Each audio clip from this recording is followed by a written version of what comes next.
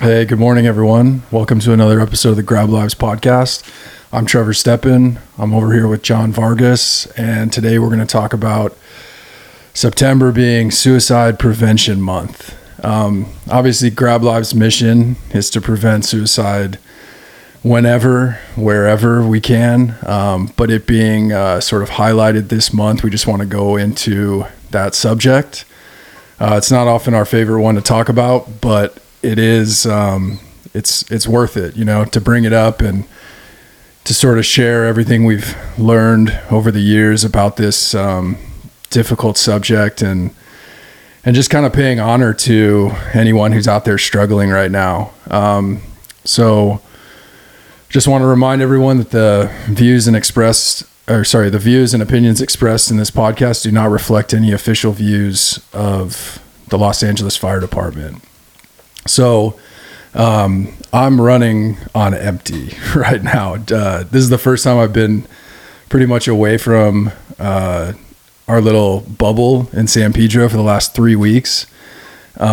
We welcomed our son into this world pretty much 3 weeks ago. So I've been sleeping in 2-hour increments with Leah taking care of our baby boy August. But it's a real joy to be out and catch up with Jon today. And, Jon and I were supposed to do a little tour a few weeks ago, and Jon ended up having to cancel. And we invited our other buddy Dan to go do jet ski to Catalina.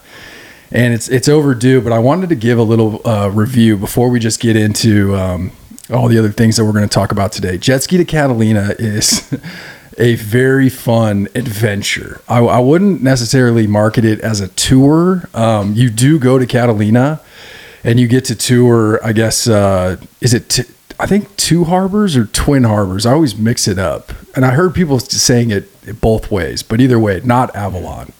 So I just want to give a shout out to them because we had a blast. And in the subject of suicide prevention, I mentioned in a post, like, it's cool to grab a beer with someone, and it's always nice to build camaraderie in however you want to do that with your buddy.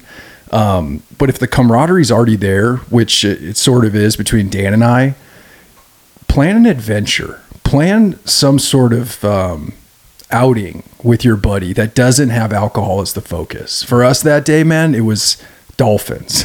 Dolphins were our focus. I mean, personally, a great white was on my list, but they said they've seen 1 in 2 years. So, the operation itself, man, the fleet of these jet skis was phenomenal. Like, I used to rent motorcycles, and I can tell when they're putting you on a turd, and these things were brand new. They hauled ass. It was so funny, dude. It's over by the Queen Mary. This is where you kind of set off. And they told everyone, hey, this is a no wake zone. And sure enough, dude, it was like 20 people from all over the country. As soon as they fucking launched these jet skis, man, people were taking off, fucking doing spins and having a blast, basically. So everyone from all over the country, man, I was so proud of this group. They're tough as shit, dude, because it was choppy. It was super choppy. But the fleet was incredible. The guides were incredible. I ended up meeting this dude that's cousins with one of our coworkers. So rad guy. You can tell they love what they do. Everyone was super focused on safety. And then sure enough, dude, we saw dolphins, man. We saw more dolphins than I've ever seen in my entire life. There was a pod of maybe 1,000 dolphins out at Catalina. And then Dan and I got some time on the beach to just reflect, and that's what it's about. It's about having these quiet moments in nature to sort of get to the things that are keeping us up at night, right? For us, I think that day was all about relationships and how they progressed and commitment. And Dan's so funny, dude. He's like us. He's very deep. And he was like, what's love to you? and the last 3 weeks, dude, I've had an opportunity to sort of prove what that definition is to me. And it's an action. Love is an action, because I used to be a talker. I used to say all these things. Oh, I love you. I feel love, all this stuff. Right.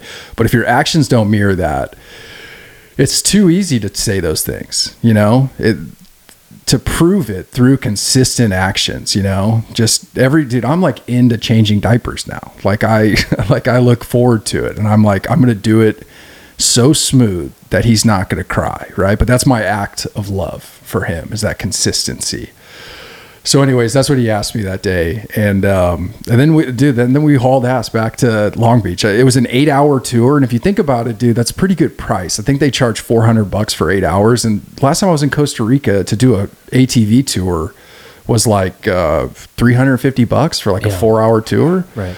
So anyways, good value, good experience, good adventure. If you're not looking for chop right now, they said come back in the winter. You could get glass and you can get humpback whales. So that's my little shout out to Jet Ski to Catalina. It was a super fun experience. John, we should do it this Christmas or something. Yeah, I want to see some whales. Right? I've seen the whales. They come over by the harbor right there, and like you go to the tip of the peninsula. Yeah. Over in Palos Verdes, you can see the humpback whales come down there. They come every year. I guess they make their tour kind of along the side of the coast all the way up until Alaska. Nice. And it's like clockwork around January to February. That's where they kind of migrate, you know. And it's like usually the mother and its calf does that. But I think a couple of times I've seen a large section of them, like probably like 6 to 8 humpback whales that had gone through that coastline. Yeah. It's rad. Yeah. Super cool. Yeah. But any opportunity we have to get out in nature and see animals, and it's just good for perspective, you know. And I wanted to do that for me before welcoming my son into this world. I wanted a minute to just kind of ground myself, you know. Before I met Leah, I went on this long camping trip, you know, and it's just served me very well to kind of like clear my head and get really focused on my intentions. And I kind of saw that pod of dolphins as like a gift from him, knowing that I was out there trying to connect with him and bring him into this world like safely, which didn't necessarily go down the way that I imagined. But that could be a nice little segue, because obviously when you said, hey, it's Suicide Prevention Month, like suicide isn't my favorite subject to talk about, but it's a necessary subject to talk about. Yeah. I think a lot of people avoid the subject, you know, they tiptoe around it. You know, I bet every single fire department out there has like this message on the board for everyone to see. Hey, this is Suicide Prevention Month. You know, if you have any problems, reach out to someone. That's pretty much it. And there's more to it than that. You know, a lot of times people tiptoe around the subject rather than going through it or into it. And we are happy enough to go into it to show, you know, everyone has this capability to enter a dark place with themselves and have these intrusive thoughts or whatever. And it's just valuable for us, you know, just to look at it. And we're not afraid to talk about it, because it's something that has really become an epidemic. And our podcast started from an incident such as this that had really led us to really understand that these men and women can be martyrs, you know, of self-destruction. And to refrain from that and preventing it, there's not much answers really to do or to have, but there are some lessons to learn from these experiences from other people. And all we can do is speculate sometimes. So what we're doing now is speculating about our own experiences and understanding, you know, like suicide is a choice, and the power of choice is, you have to honor that sometimes, you know, whether you like it or not, it's someone else's decision, you know, it's not your own. And you can have a plethora of people within your reach, but in the end, you know, it's the people who are usually silent and suffering in silence that go through this process and make that decision, you know? Mm-hmm. Yeah. Yeah. And dude, I have sympathy, you know, for these people that are suffering, because that's, for sure, that's what it's like you said, it's a choice, you know, it's a choice to end pain. It's not healing pain. Yeah.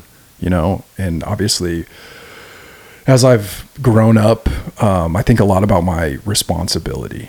And so, you know, I once said, dude, and this is how dark I used to speak so casually, but I said to my partner once, I don't want to commit to a wife and having kids, because, you know, I want the ability to end my life if I choose to.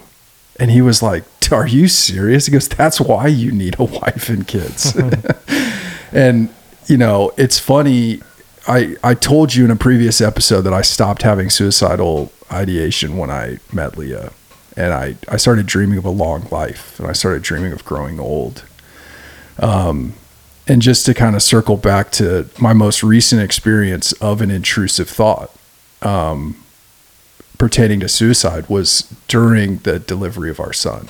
So, leading up to the labor, I was already stressed out. I'd picked up a sod day. I had to get an x-ray done in time to receive a medical card for a test that I was trying to take to promote. And I was having a lot of difficulty getting that done. People were on vacation. People were telling me, you can go get the x-ray at the hospital you're at. And so I left Leah when she was early in labor, but still having contractions. Dude, I was talking to captains and battalion chiefs in the corner of the room. And I said, hey, babe, I got to run across the street to get an x-ray. And she was like, what? And when I got over there, they said that they wouldn't approve it. And so I'm dealing with a lot of shit, right? And the best thing that I did was I went out to my car and I grieved the loss of an expectation. So the expectation was that if I trained for this position, I would get it after 2 years. And the expectation was that if I wanted it bad enough and I had a good reason why I wanted this promotion, then it would work out in my favor. And nothing was working out. Literally every email I would send, every phone call I would make while she's laboring, it was just no one was like, oh yeah, sure, I'll help you out. Everyone was like, too bad. So I needed to clear my head. So I went out to my car and I fucking yelled at the top of my lungs. And I grieved the loss of something work related so that I could show up for the delivery. And it was the smartest thing I did, because when I re-entered the room, I committed to being Leah's partner. And the tears started flowing when she was starting to feel so much pain that she started to let out like a very visceral moan. And she was in the tub at the time, and I was sitting behind her, kind of rubbing her back. And I just felt like this is the most beautiful expression of femininity I've ever witnessed in my life. And so I just started crying because I felt so grateful. So long story short, every time she would have a contraction, his cord would get pinched and his heart rate, I'm looking at the monitor, his heart rate would drop from 140 to 70. And a lot of times it would rebound, but then it started to not rebound and it would stay at 70 for like a minute. And at the time, me, a nurse, and a midwife are literally picking up Leah and like putting her on her side and okay, put her on her other side. And then shit escalated so quickly. And they told me to suit up and they're going to take her to the OR for an emergency C-section. And they told me I couldn't come with. And I'm standing in the hallway. And all our past is coming up. And it's coming up as a shock because, and that's what I've learned, dude, in all my years, is that triggers are often surprise. Because in no way did I think anything bad was going to happen during this pregnancy, during this labor. I thought this is our shot. We've been through enough. Here it comes. And she gets wheeled away and no one's in the hallway. I can't even see where she's at. And this nurse is like, what did she say? She said something about, hey, if you believe in God, maybe you should pray. And dude, I went through so much in that hallway in the next 2 minutes. I was, bawling. And I felt very connected to other people's suffering. I felt like, oh my God, I thought I had felt fear before.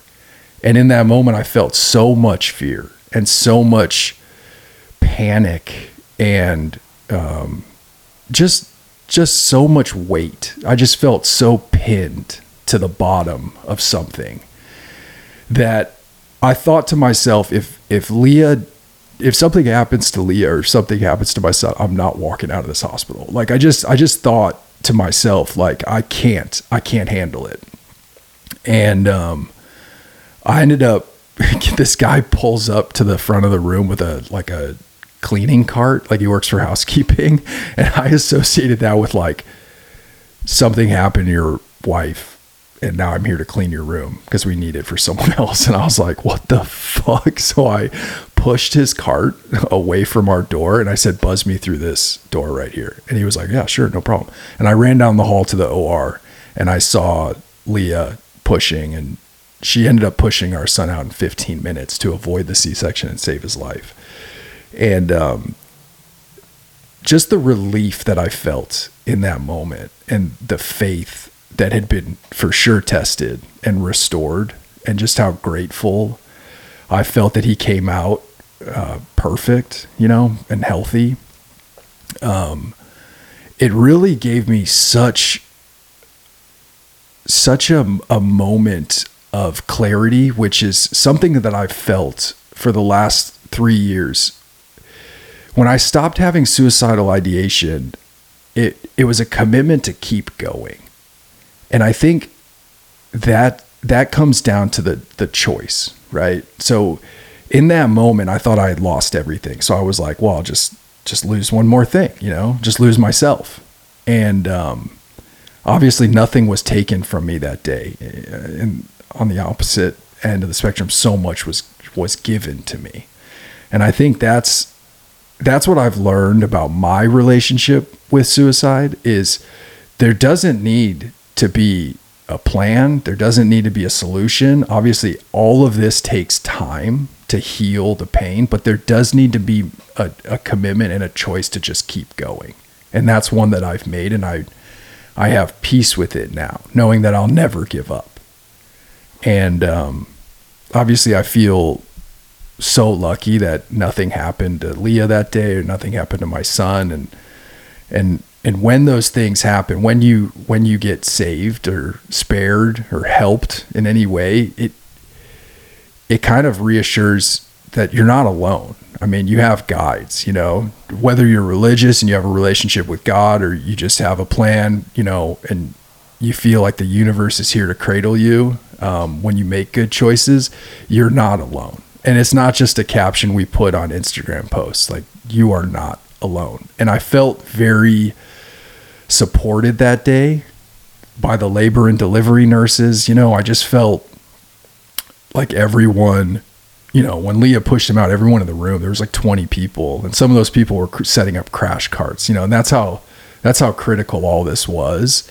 But when he came out and everyone just cheered and like celebrated this new life, it's like that is my focus now. That is my mission. I would never, now that he's here, we always have these intrusive thoughts, but there's just no part of me that wants to make that final decision anymore.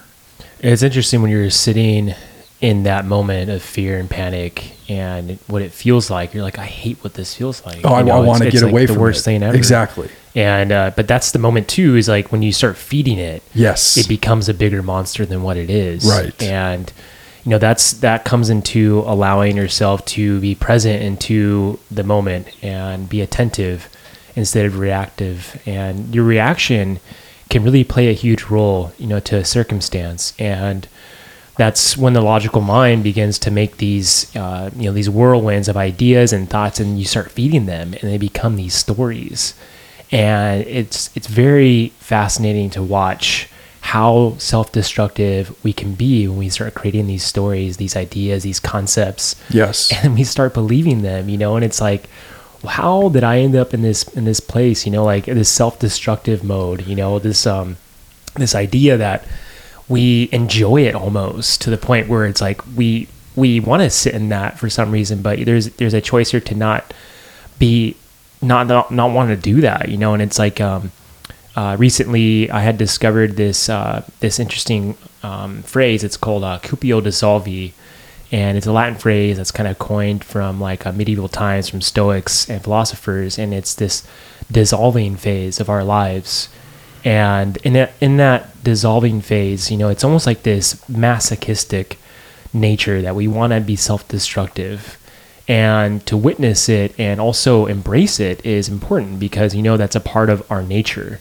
But it's also not. You can choose not to be a part of like this dissolving part of ourselves that we want to just to feel pain, in order to suffer more and more and more. But that also can be programming for ourselves. The way we were taught, thinking we have to be in that state with ourselves to, suffer. And I think with a lot of the suicide ideation stuff, that dissolving phase happens with us, but it's only a matter of lessons that we come across. It's like this idea from like even like building construction, like compression and tension. They work together in order to hold a roof structure in place. This compression phase of our lives internally happens because there's this other part of tension that's they're working together in order to hold something up. And when you're in the compression phase and you feel the tension, it's, if you're feeling this support around it and you're not getting caught up in like this, this poor me or victim state, you're just allowing yourself to listen and witness yourself. You can learn a new perspective, but we all get caught up in it, and especially if you're getting caught up with, you're the fear of your son and Leah, not being, having this beautiful, easy birth, it was a challenge. But in the end, you're going to see like Leah is so strong, and you guys are supporting each other in this process of this beautiful birth. And, but in that state, man, when you hear those intrusive thoughts, like which were the thoughts, or what were the thoughts that came up for you? Dude, so this is so weird because like when we had our first miscarriage, I obviously had intrusive thoughts. But that one was like such a slow process that this one turned me upside down, because like 1 minute she's in the room and we're all working together, and then the next minute I'm standing alone in the hallway. So the intrusive thoughts, and I'll be very honest right now. So you're talking about attaching to certain narratives, and it is a human tendency to want to play a victim. And I've played that way too much in my life, where that catastrophizing is a pattern for me. And I have always been attached to a subconscious narrative that my life will be a tragedy. Okay. So I was always a serious kid. I've mentioned that I didn't have a super happy childhood. I've just always associated a part of me, a part of my shadow, with expecting things to go wrong. So in that moment in the hallway, it was almost like, you stupid idiot for believing that you would get everything you always wanted. And that's something I'm working on. That's a core wound for me, right? Is that at my subconscious level, I don't believe that things will work out for me. And that's something like I said, in this moment of receiving this beautiful child who was created by Leah and I, and having that relief wash over me. I mean, that's how you chip away at a narrative that no longer serves you, is by looking at all that you do have, all that you are grateful for. And that was a process for me to go home with him and be like, why am I still upset? Mm-hmm. And it was because I was playing a victim for, work stuff. I got jealous of guys that were allowed to test, and I, would compare myself. Oh, if only I had handled this a little sooner, and that's the thing, dude. Shame is fuel to your fire, right? Yeah. And a lot of people exist in this frequency of jealousy, anger, pride, shame, all these negative emotions that it in a way, it does feel good to give up and label yourself a victim and say, nothing's going to help. I've tried everything. Here we go. I'm on the path to destruction. And all of these self-limiting beliefs and self-sabotaging patterns and focusing on scarcity, that's been a big lesson for me lately. And I think that, dude, first responders, we're in an industry of serving where we tell ourselves we don't matter, right? The patient matters more than we do. And I've experienced this at home in the last 3 weeks. I'll look at my son and I'll be like, he matters. It doesn't matter that I'm super fucking tired, or the practices I've had in place right now. I'm too tired to do them. Last week I went for a swim 3 days in a row, and it was incredible. I had a routine going, and then he he started having some digestive problems, and we were up for 3 days and it was hard. And I just, my program went away. I wasn't swimming anymore. I wasn't eating super clean. Yeah. It's, I've been dealing with that recently too, where I don't have time to do my practices. Yeah. It's rough, dude. And so if you're choosing sleep or meditation, or, if you're choosing sleep over something, then shit's in crisis mode. Yeah. You prioritize, what's important for your well-being. And, I was challenged by like a couple weeks ago, prior, like straight every single day. I had no time for my practices. Yeah. And that's what really anchors me in. And I was forced to really just be present in the moment for every single, situation that had occurred, circumstance that arose. And, I do have some certain practices if I don't have time, that I can really instill. And, one of them is looking up a phrase or a word that can come up in a book, that I can use, that I kind of keep in my notes to kind of just reflect on. And, two of them kind of came up, and I just focus on that word the entire day. And I ask myself, what is my lesson here in this situation, in this circumstance that arises? And this is kind of like a form of Dzogchen meditation that's done by different Tibetan monks. They focus on one object and they stare at it, or one idea and they stare at it, or kind of observe it. And one of them was reactivity, and the other one was equanimity. And how do I bring that into every single moment, or how am I reacting to every single moment, and how am I reflecting on it? And it is a form of meditation to where I'm bringing myself in the present moment. And it's a really cool practice, because you're really, you're kind of checking yourself, and you're growing from every single circumstance that arises. And, for you had a chain reaction of events that took you to this moment of complete surrender and the letting go of an outcome, or of an idea of an outcome. And the shattering moment became the bliss in the end, which is really fascinating how things work sometimes. You know what I mean? And because it was such a quick switch, I still feel like I'm living in a dream. Yeah. Like sometimes I'll look at him and just be like, I can't believe you're here. But what I was going to say is, it's a dangerous territory if you start prioritizing your job over yourself, or your child over yourself. Because if you're constantly telling yourself you don't matter, and some of those things get taken away, then you're left with a foundation of unworthiness.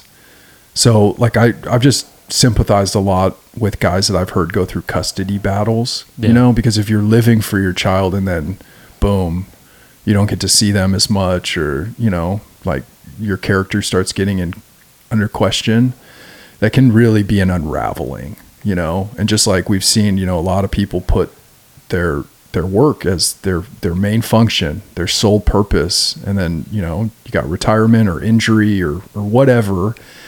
And then you're left with a foundation of unworthiness. And so I have to constantly remind myself that my son is not my possession. He's an extension of me. And it's been really interesting to kind of dissect that over the last 3 weeks, because he looks like me. And I feel this deep sense of wanting to take care of him, but he almost feels like just an extension of me. And so, as an extension, right? Like I look at myself as the trunk of the tree, right? And he's the berry at the end, or a leaf or a twig or whatever, but something delicate, but still attached to me. So I have to continue to take care of me in order to take care of him. And so there's been some really good lessons in worthiness. And, I think on the subject of suicide prevention, that was a big step in the right direction for me, is reframing a narrative of I don't matter, right? Or my life's supposed to be a tragedy, or whatever. I mean, those are big fucking statements. And I think, John, something we've talked about that's a lifelong journey is being comfortable holding difficult emotions, right? Because in that hallway, I couldn't hold it. It was burying me. I mean, dude, I cried more on that day of labor. I cried more on that day, and they weren't all, sad tears. A lot of it was happy tears, but I cried more on that day than I have in my entire life. Like all of my years, more on that day. And, it takes big moments like that sometimes to really shift the narrative, because now I'll even laugh and be like, do you really thought your life was a tragedy? I mean, look how lucky you are. Those shattering moments bring such great humility. Such great humility. I always envision like my ego self, like, and the ego death, like a vase falling to the ground and shattering, but from there you have this hammer that kind of comes in place and starts hammering the little other pieces until it's like completely in this like little pieces that start just, being disintegrated again, that same concept. And as soon as you let go of it, it's just, you lose your grip on your ego and how you see yourself, and you just realize, wow, I'm just completely out of control. There's nothing that I'm in control with right now. I am in a place of complete humility and trust. Mm-hmm. And as soon as you go into that space, you see so much more. Yes. And there's so much gratitude that comes into place. And, you're saying like, we're supported by these spirit guides or these things we don't see. And when you feel it in those moments, it's a powerful entitlement to yourself and this greater existence of life. For sure. And I've been very fortunate to feel those guides. I've touched bottom a few times, and I always feel a guide reach down and help me. And I always think to myself, damn, he showed up or she showed up when I fucking needed them to. And then that narrative hopefully gets, imprinted on me as well, that I'll be helped.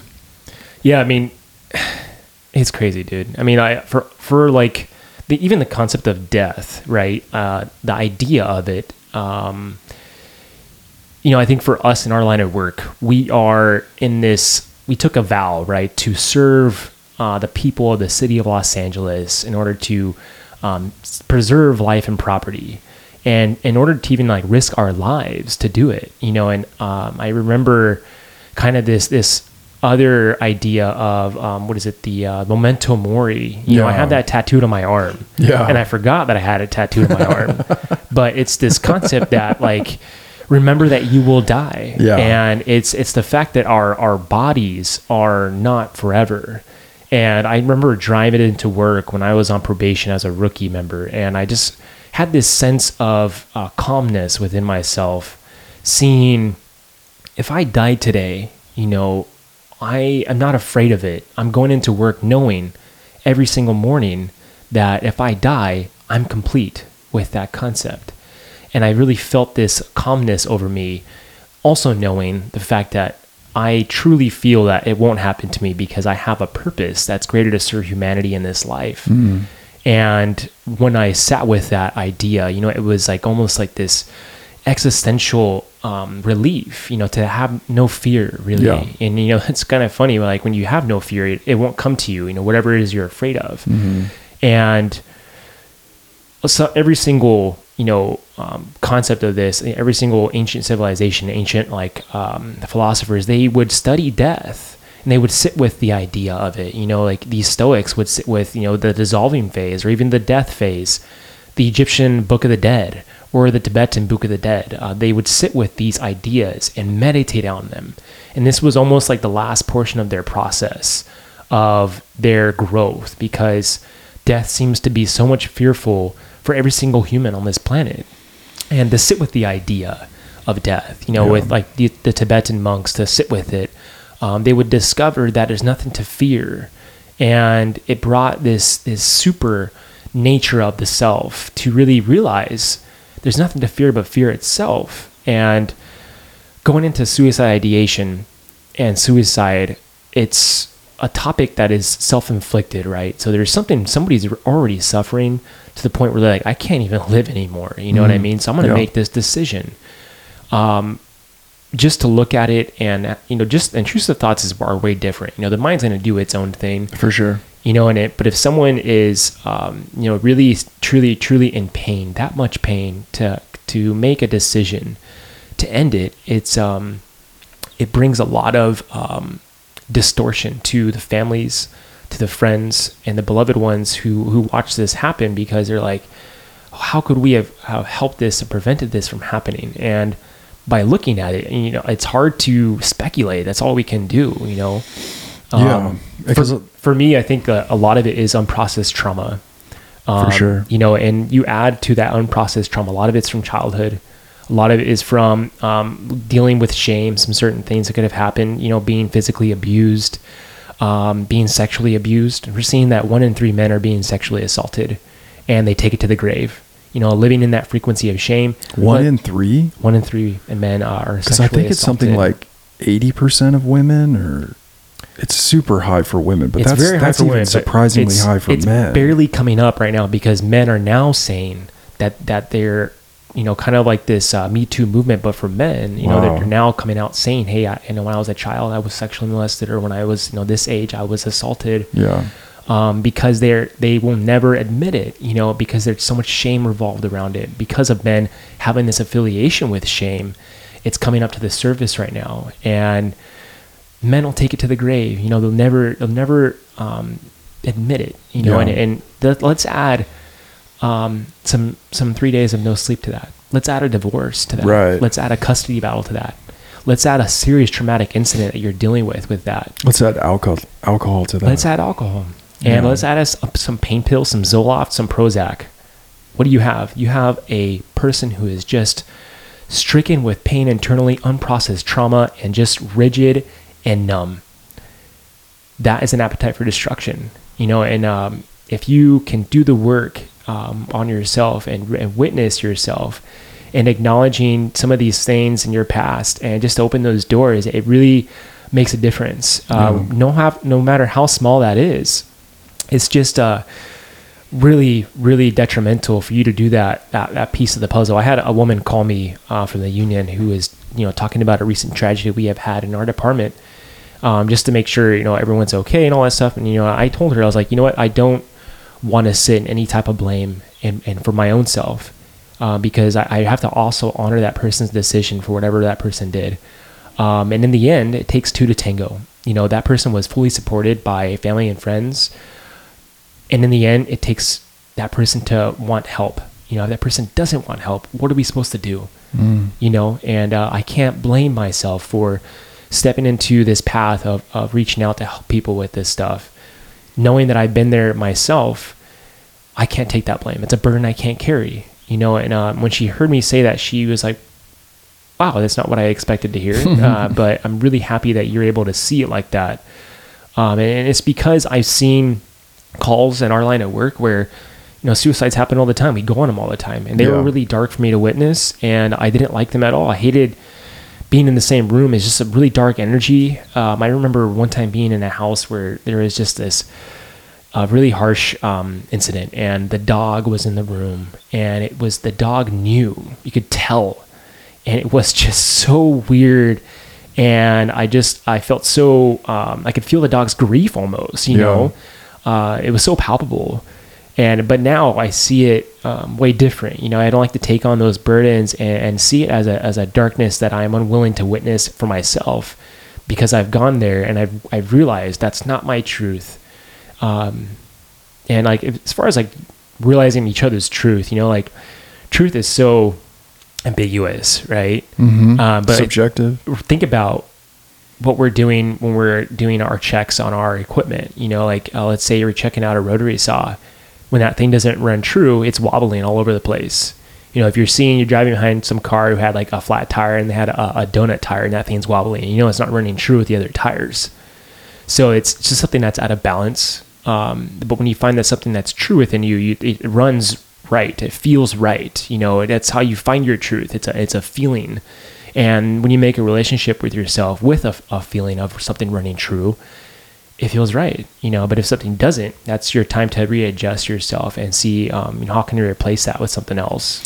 Yeah, that's a great insight, because that's what happened when I changed my diet, right? You start to see what kind of foods agree with you. Yeah. And it works for everything in your life. I can right now, I can tell, obviously a lot of my narrative is sleep deprived right now. And so I can say, well, that's not true. That's because you're tired, But after 7 years as a firefighter and 3 weeks with a newborn, which, by the way, is way harder. I thought because we get up 4 or 5 times after midnight, this would be a piece of cake, and it's not. But I'm able to spot the thoughts that aren't true, and I'm able to keep some distance and not attach to them. But dude, you brought up a concept that I want to discuss right now, because this is a heavy subject, right? You know, talking about what people value and decisions that they would make. And you talked about letting go.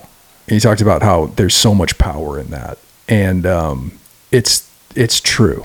So, you know, I once heard a quote that was, I think it's based on a journal entry or some article, but it's called Die Before You Die. Mm-hmm. And so the idea of letting go and trusting in a bigger plan for you, and trusting that you just don't know everything, and making that commitment to keep going, for me, that's real power. Because this is coming from a retired control freak, where I thought power meant that I had my finger on everything, right? I could control my environment.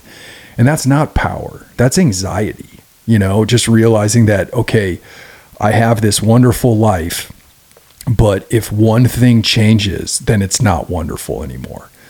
And I think that's what people, you know, sometimes associate life with, is, you know, possessions. Yeah. You know, so like, if you have this career and you have this wife and you have these kids and you have this home, that's your life. And if one of those things gets taken, it chips away at who you are, or how much you matter, or whatever. And so I think, you know, understanding that those things that you obtain are meant to be in flux, you know, that's what it means to be alive. It's not to acquire all this shit and hope that it stays whole until you make it safely to the finish line. And that came to me recently. I've been having a lot of deeper meditations, you know, where I'll sit on the couch with him and my mind will just wander. And that word came to me the other day, is alive, knowing that I can't control every little outcome. Lately, I've been super forgetful. I'll get to the gym and not have my swim goggles, or I'll get to my car and not have my phone. And it frustrated the hell out of me at first. But then I just embraced the idea of, okay, I'm more alive now because I can't control everything. So I'm in the arena.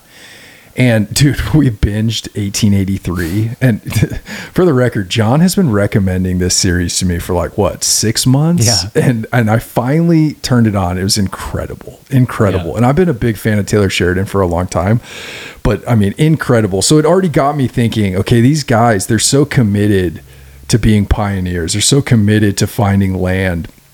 They're not expecting to arrive whole. You know, wagons are going to get burned and people are going to get shot. And, you know, like we're focused on the mission. And I think all of that contributed to this perspective that I have now of, if I truly want to embrace being alive, it's not about acquisition.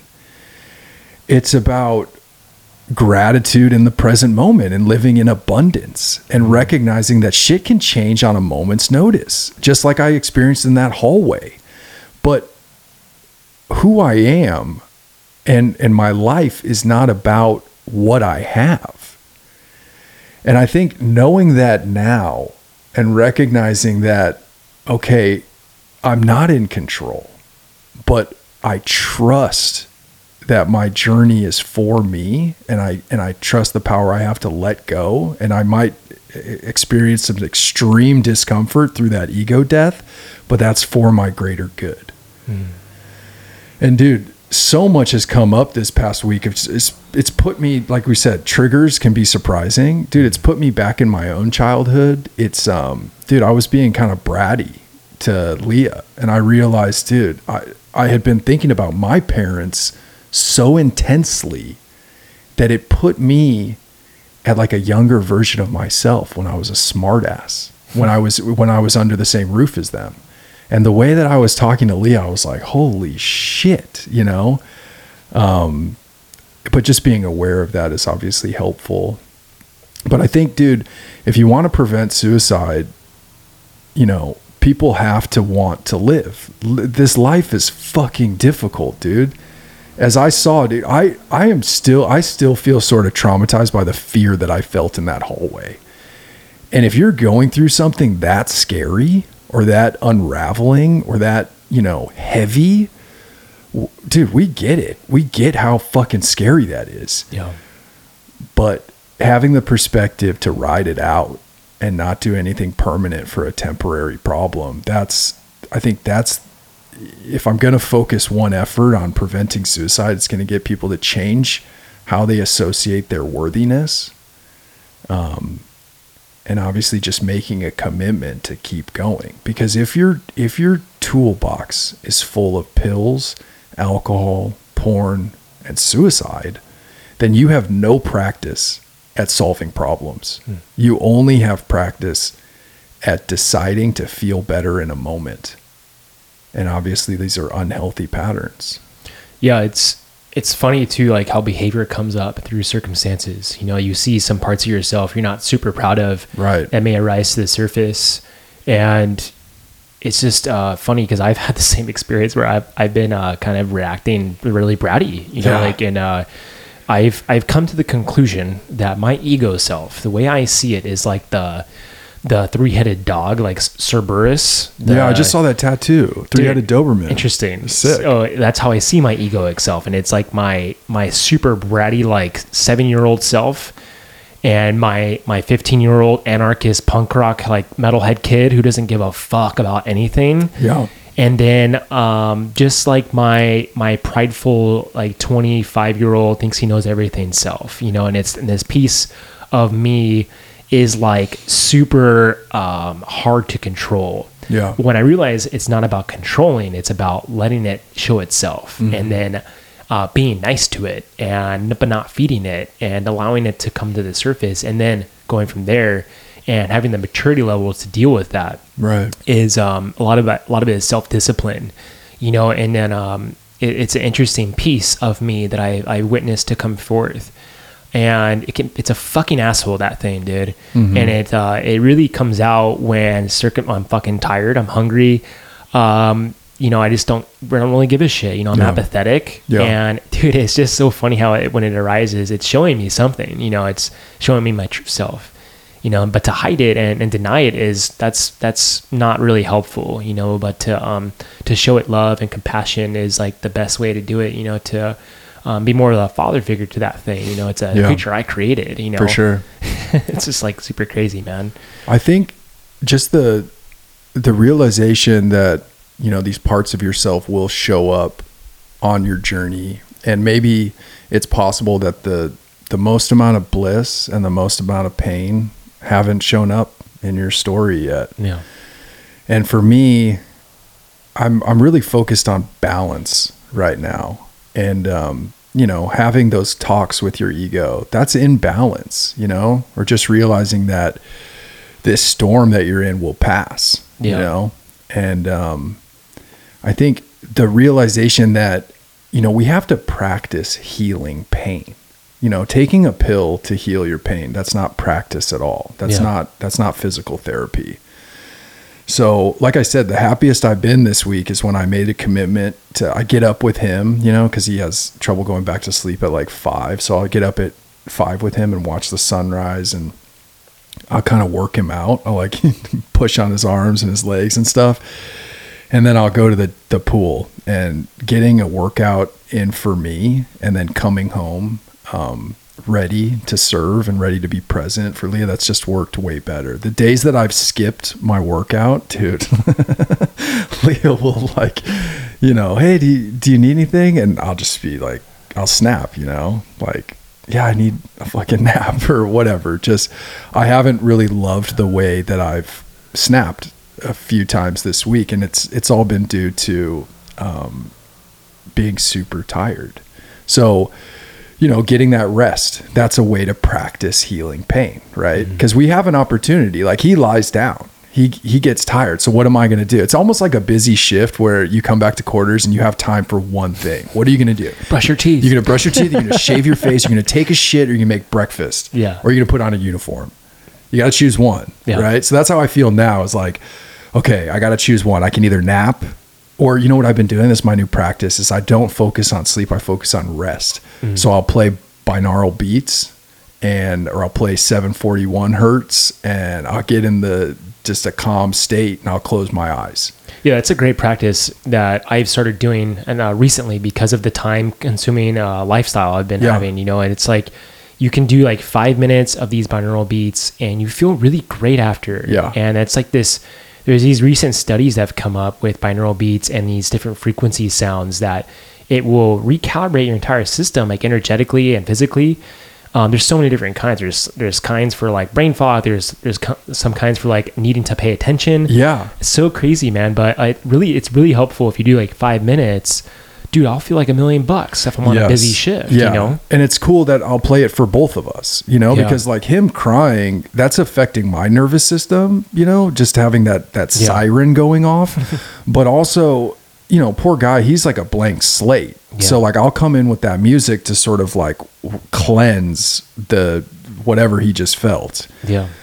So yeah, there are practices in place that you, like you said, you have one list for when shit's going well and another list. Like I've been journaling on my computer at night, which is great because I haven't done that practice in a while, but that's what I have time for now. I wonder if you laid him on a grounding mat, that would help. I have put him on a grounding mat. Nice. Yeah. Did it help at all? Yeah, it did a little bit. You know, it's so funny, dude. Like he's so fresh right now that we'll have like 3 days where he likes one position and then he no longer likes that position. So I was like super confident. I could put his, belly on my forearm. I called it like Jaguar on a tree and I could rock him like this and he would chill out within seconds, but now he doesn't like that position. So yeah, but, I think just because I don't have a ton of time, I just want to circle back to, I think the reason that you and I can openly discuss suicide is because we realize that the reward of discussing it dramatically outweighs the risk of not discussing it. Yeah. And when we talk about shame adding fuel to the fire, right? I wasn't taught to apologize when I was a kid. Were you? Yeah. Okay, great. So, I mean, I'm sure someone told me, hey, if you make a mistake, say you're sorry. But what I was modeled more often was if you make a mistake, sit in that shame and I'm going to ignore you so you really know that what you did wasn't cool. That's crazy because Haley just told me that she had a recent memory of that same experience. Okay. So that's it. You have to give yourself some grace and compassion. If this is what you were modeled, or no one in your family ever discussed anything therapeutic related, you know, whether it's getting a massage or going to do yoga or swimming in the ocean, you have to allow yourself like let go of that. Let go of, okay, I'm a victim. I wasn't taught this thing. You can change at any moment, right? And that's what I'm learning about being an adult. Being an adult is making good decisions consistently. Yeah. That's all it is. It's like you have that, like you said, that father figure come in and say something. If you choose to ignore it, guess what? It's going to catch up to you. Yeah. Just like the bill is not going to pay itself, you know, like handle your shit and make good choices. Yeah. Some of these deeply rooted patterns are tough to handle because they're so deep. And there's a lot of pain behind them, and to go into those, you know, it's a lot of work, man. It's like there's different levels to it too. You hit the surface, your therapist or whatever, someone, your wife, you know, someone triggers that, and you're seeing it. That's just the surface of it. You go into it more and more and more. You know, that's the part of freedom from it is when you do that work, and it is work. You know, they say like the part of liberating yourself from that is the fact of acknowledging it as the first step, you know, and it's almost like this, like, you know, Alcohol's Anonymous. The first step is just realizing you have a problem, but it's the first step in doing this deeper work on yourself for these deeply rooted behavioral patterns. And there's always a wound behind it, obviously, because it's almost like sticky tape that's attached to something, an incident or a trigger that once it touches it, you know, something's going to release itself from that moment. You know, and like the moment we dig ourselves our own hole and our own karma or grief and victimhood, that's the moment when we see ourselves more. We don't have to sit there for too long. You know, you can just see it for a moment, acknowledge it, and move forward from there. It doesn't have to be this place you sit for such a long period of time. Yeah.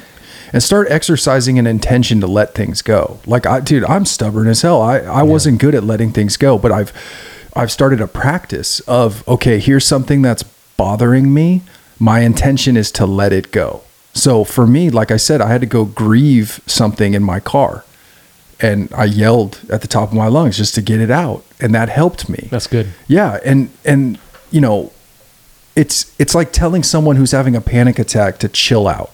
Relax. We always say that. Right. We're on a call. Hey, relax. Yeah, relax. It's like, that doesn't fix shit. So it's like, don't do that to yourself. Don't say to yourself, hey, just let it go. Yeah. Just let it go. That doesn't work. But what you can do is zoom out. You can do a breath work pattern. You can give yourself some perspective, and you can grieve it. And that's the opposite of bottling it up. So for me, I yelled in my car. You can cry, or you can go for a long run or a swim or whatever, but like treat it with the attention it deserves. Just grieve it. Yeah, without a doubt. So I mean, have you ever seen Donnie Darko? Yeah, of course. So you know the part of the movie when Patrick Swayze is this guy, like a motivational speaker, right? Yeah. And he's talking about it's between fear and love. Yeah. You choose the situation. Yeah. And then Donnie Darko gets up and he's like, it's not that fucking easy. Yeah. It's not between fear and love. It's not that easy. Right. And, he starts going off on this rant, right? That movie is really cool. It's probably one of my favorite movies. But he's, in essence, you can put it on a spectrum of fear and love. And in between, there are these little pieces on that spectrum that kind of like relate to one another, and sometimes I will see, hey, is this a fearful reaction or is this a loving reaction? And it's like, am I using my logical mind or am I using my heart? Yeah. And that's kind of like the way I kind of put it to give it a broader perspective. And the more I lean towards that, love or in my heart space, I am able to transmute things quicker. And it's actually seems very simple and very stupid, but it's not. It works very well. You can make that shift very easily once you've practiced it a few times. Yeah. I'm with you on that one, brother. Like when I start feeling anxious now, I ask myself, hey, are you leading with love or are you trying to control everything? So I put myself back in my heart space. I accept that the terms of being alive means I can't control everything, but I can put my best foot forward. I can lead with love. I can believe that things are going to work out well. I can lean on my practices. I can stay connected to people, right? I had been served Cambo one time by a woman who I really admire, and she's very motherly. Her name is Stella. Shout out to Stella. And it was a really intense ceremony. I really was working through some serious stuff with like a core wound of abandonment. And at the very end, this song played, and it was like the words were, I release control. I surrender to the flow of love. And that really hit home with me when I was working with something that I was holding onto so dearly and I was struggling with. And in the end, I found this piece of surrender by accepting something that was parallel to forgiveness. And to hear those words, it was like just super cool to kind of put the cherry on top of the situation, Yeah. So yeah, it was a really cool experience. Well, I got to run home. Yeah, brother. That was great to close on right there. Obviously, we have resources in place. We've highlighted Alejandra and Hugo in the UFLAX Center for Behavioral and Wellness.